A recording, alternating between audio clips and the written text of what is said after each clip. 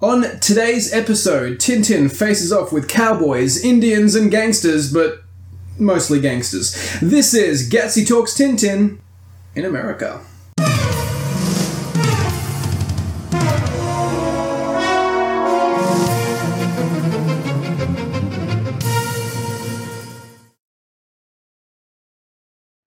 Tintin has arrived in Chicago. Ostensibly, he's there to follow up the story he broke in the Congo surrounding Al Capone's diamond smuggling ring. But from the outset, the criminal gangs know why he's really there. Tintin is going to clean up Chicago, and they're determined to stop him. The game of cat and mouse takes him from the bustle of Chicago to the wilderness of the Midwestern Redskin City, where he encounters the noble Blackfeet Native Americans, and then to the vastness of the western frontier. Tintin takes down the rival gangs one by one, surviving their assassination attempts with the usual combination of quick thinking and dumb luck, before returning to Chicago and receiving a ticker-tape parade from the grateful populace. It was the Native Americans that inspired Hergé to write a story set in the United States. They were a people that had always fascinated him, and as Tintin in the Congo began to conclude in the middle of 1931, he took to researching the various tribes at great length, in anticipation of the third Tintin adventure.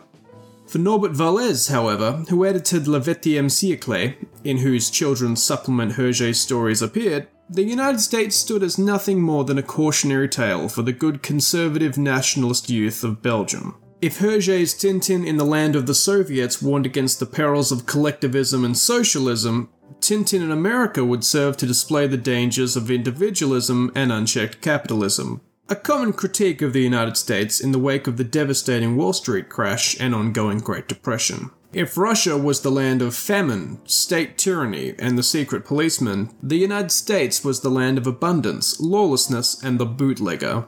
The Native Americans that so fascinated Hergé would appear in the story, but it's the gangsters that define the United States in Tintin in America. Tintin in America was serialized in Le Petit XXe from the 3rd of September 1931 until the 12th of October the following year. Hergé continued to make advances in crafting satisfying plot development, but he was still a very long way from his peak. Tintin in America isn't as meandering as Land of the Soviets or as directionless as in the Congo, but once more, the basis of the story is simply Tintin being hunted by wicked people and having to escape them. At least in this third outing, he has become more active, and whenever he isn't being kidnapped or thrown into a river, he goes on the front foot to apprehend these baddies. Furthermore, Tintin no longer escapes his predicaments with cartoonish sight gags that marked his earlier appearances, with Hergé instead pushing the reporter's luck to the extreme, being lethally gassed by gangsters who later realized they were only using sleeping gas, or being tied to a strongman's dumbbell and thrown into Lake Michigan, with the weight being mistaken for a trick wooden one by sheer chance. It's arguably more realistic than, say, Tintin building an automobile out of scrap metal, or feeding a sponge to a wild leopard, but it does present him as somewhat hapless and passive, surviving through very little of his own volition. This passivity contrasts sharply with the active role Tintin takes in the story. While still referred to as a reporter, Tintin in this story has entirely assumed the role of the righteous avenger. Practically all pretense to journalism has been dropped, and his mission, as understood by both he and his adversaries, is to rid Chicago of crime, for no other reason than it's the right thing to do, establishing a premise for the successive few stories to follow. Here, Hergé adopts a very juvenile understanding of just how criminal justice works, one that doesn't involve grown-up concepts of legal jurisdiction or attorney generals. Remember, in real life, Al Capone never went into hiding, and police and prosecutors knew perfectly well the crimes for which he was responsible. There just wasn't enough evidence to bring a case against him. Hergé does away with this stuffy reality of the justice system. To clean up Chicago, all Tintin needs to do is deliver the gangsters directly to members of the local police. It's a child's game of cops and robbers, and Tintin plays the ultimate cop in this story. Though he's never forced to use it offensively, he also isn't adverse to carrying a gun in this story, if it helps him round up his foes.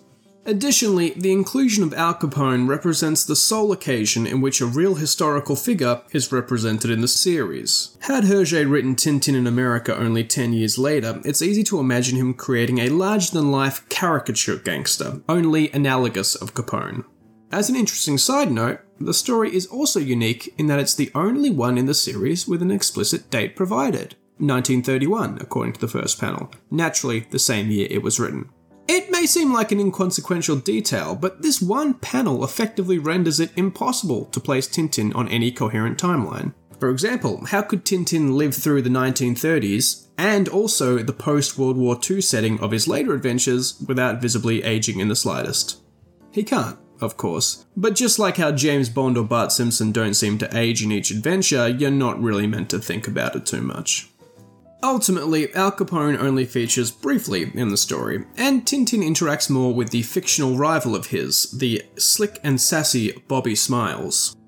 In Smiles, Hergé can be seen moving away from the one-dimensional brutes that served as antagonists in his two earlier stories, and beginning to craft more cunning and charismatic enemies for Tintin to battle. Similarly, many of the minor characters in Tintin in America demonstrate Hergé's growing proficiency at crafting a unique supporting cast for his stories, with the incompetent but self-assured detective at Tintin's hotel setting the mould that would later be filled by the Thompson twins.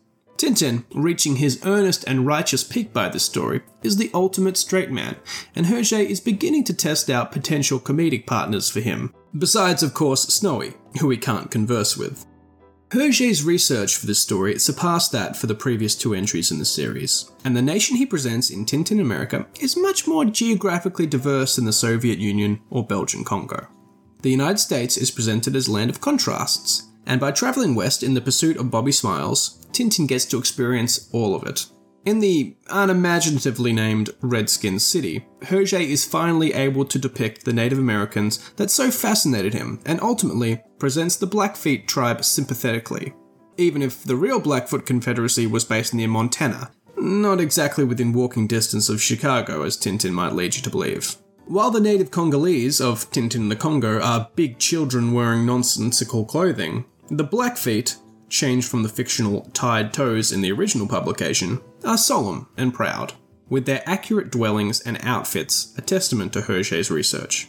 It's a progressive depiction for the time, though the tribe is ultimately presented as too trusting of the white man, being duped by Bobby Smiles into trying to kill Tintin. The scene in which the Blackfeet are forced off their land by soldiers within hours of oil being discovered on their land is a particularly striking indictment of the role of the American state in capitalist exploitation. Today, it adheres to a pretty tired narrative of the noble savage doomed to extinction by the cruel march of progress, but it's still leagues ahead of Hergé's previous depiction of indigenous peoples. Ultimately, Hergé's America is a land where the accumulation of wealth, preferably lots of it and preferably made very quickly, has replaced any sense of the common good, allowing vicious gangsters to present themselves as near-legitimate businessmen in the face of a corrupt and impotent state. And it takes the righteousness of Tintin, the embodiment of upright, old-world sensibility, to restore it. The messaging is of course subtler than it is in Land of the Soviets, but the social critique is just as severe. Unlike the miserable and oppressive Russia, the United States is a sleek, mechanized aberration of the European social model. But an aberration nevertheless. Tintin in America was one of the first 9 stories originally drawn in black and white, and as such was eventually redrawn and coloured in accordance with Hergé's Ligne Claire artistic style for its republication in 1946. That wasn't the end of significant changes to the story, however. For the 1973 American publication, almost all African American characters were redrawn as Caucasian or Hispanic, at the publisher's request for fear of outrage. Not over the characters' grotesquely stereotypical physical depictions, but of presenting a racially integrated country to children. Similarly, the radio report which originally declared that 44 blacks have been lynched, a pretty striking, if callously insensitive indictment of racial violence in the country, changes the victims to racially ambiguous hobos. However, Hergé resisted requests to omit the scene of the Blackfoot tribe being forcibly removed from their land. As with many of his earlier held beliefs, Hergé's anti-American sentiment diminished in the years after he was freed of the influence of Vallée's strident political ideology. And he came to admire many aspects of American culture. It wasn't until 1971, however, that he finally visited the country and, in what must have been a dream come true, was able to meet with representatives of the Oglala Lakota tribe. I get the impression Tintin in America is one of the more famous Tintin stories. It's one that I always see covers of everywhere, and one that seems to get mentioned quite a lot. On my Instagram page at tintin.podcast, I took the chance to ask some of my followers what they thought about Tintin in America, and thank you to everyone who contributed. I'm going to read out some of these opinions now. Snowy the Dog, unsure if it's the real Snowy or just someone with that username, but Snowy the Dog says, I think Hergé could have done better by not portraying all Americans as gangsters or cowboys. It was not necessarily offensive to me, but it was easy to see that he relied on American stereotypes. I completely agree, Snowy. It definitely reads very much like a stereotypical depiction of America that a European would have in the 1930s, because I think it mostly was. On a related side note, the three dominant socio-political ideologies in Europe in the 1930s were conservatism, liberalism, and socialism. Now, Le Septième Siècle, which of course Hergé wrote for, was firmly in the conservative camp. So it distrusted not only socialists, as we saw in Tintin, the Land of the Soviets, but it also distrusted this liberal individualism and this emphasis on capitalism and making money. And I think that is partly why America is reduced to just these simple, crude, crass, money-making, sort of untrustworthy characters. I think it does come down to the ideology of the publication. Thank you for your question. Instagram user _absolute_simplicity comments, it's one of the best, but dang, Tintin does have a bad time there. Disaster comes upon him one by one. The worst one where he almost got minced. There's nothing that I dislike though. It's a very, very I agree with you. It's a very, very fast-paced story. And if you read it, he can barely make 2 steps in the story without something terrible happening to him, and only just scraping through. And this was very common in Hergé's, at least his first couple of stories. Because as we've mentioned, he was still sort of making it up as he goes along while he's writing. But it sort of reaches a breakneck speed in Tintin in America, I think. The amount of hijinks, the amount of encounters Tintin has that very, very nearly kills him, including, yes, almost getting turned into a salami at the Grindco meat factory, I think is quite iconic. And I believe he's only saved because the workers are going on strike, so very lucky Tintin there. Thank you for your contribution. Username Louise_Ben disagrees that it's one of the best, and he says, certainly not the best, not one of the best, but the best one among the 3 albums from the naive phase of Hergé's mind construction, Russia, Africa, America. I'm very much the same, Louise. I grouped these 3 first stories together. Land of the Soviets, Tintin the Congo, Tintin America. They represent, I guess, the formation of Hergé's work and his creative practice. And while I definitely think there's things to enjoy in all of those first 3 stories, none of them are good. If the quality remained as they did for those first 3 stories, I don't think we would be talking about Tintin today. I think from the next story onwards, it really, really does improve in quality. That's my understanding of the story, is that it's Hergé almost hitting his stride. And we're going to see in the next story when he does hit his stride. But yeah, thank you for your contribution, Louise. Finally, username That Was My Account, Mo, from That Was My Account, comments, I dislike the racism from the American publisher to not allow black people to be depicted. Also, the inaccuracy of the West being so close to Chicago, as well as the Indians cowboys being depicted in the 1920s seems inaccurate. But yeah, a few points there. It seems very odd to our modern perceptions that the African-American characters were removed at the publisher's request. Now look, it's probably good that they were removed, because if you look at them in Tintin America, they're very, very sort of stereotypically depicted, very, very offensive in these days. But that's not why they got removed. They got removed, as we said, because the publisher didn't want to depict an integrated society. That was in 1970. It is, it's crazy that that was still a concern for American publishers that late on. It would be interesting if we had an edition where rather than just removing those African-American characters, they were just depicted in a less racially insensitive. I think that'd be very interesting to see. I also mentioned in my review, it seems like he can just walk from Chicago just to the west. He just sort of, it doesn't really specify how long he's gone there, but the travel time between those two really, really separate locations is doesn't really seem very long at all. And I think that is, as I said in the review, just to give Hergé the sort of a chance to show these very, very different sides of America all in one story.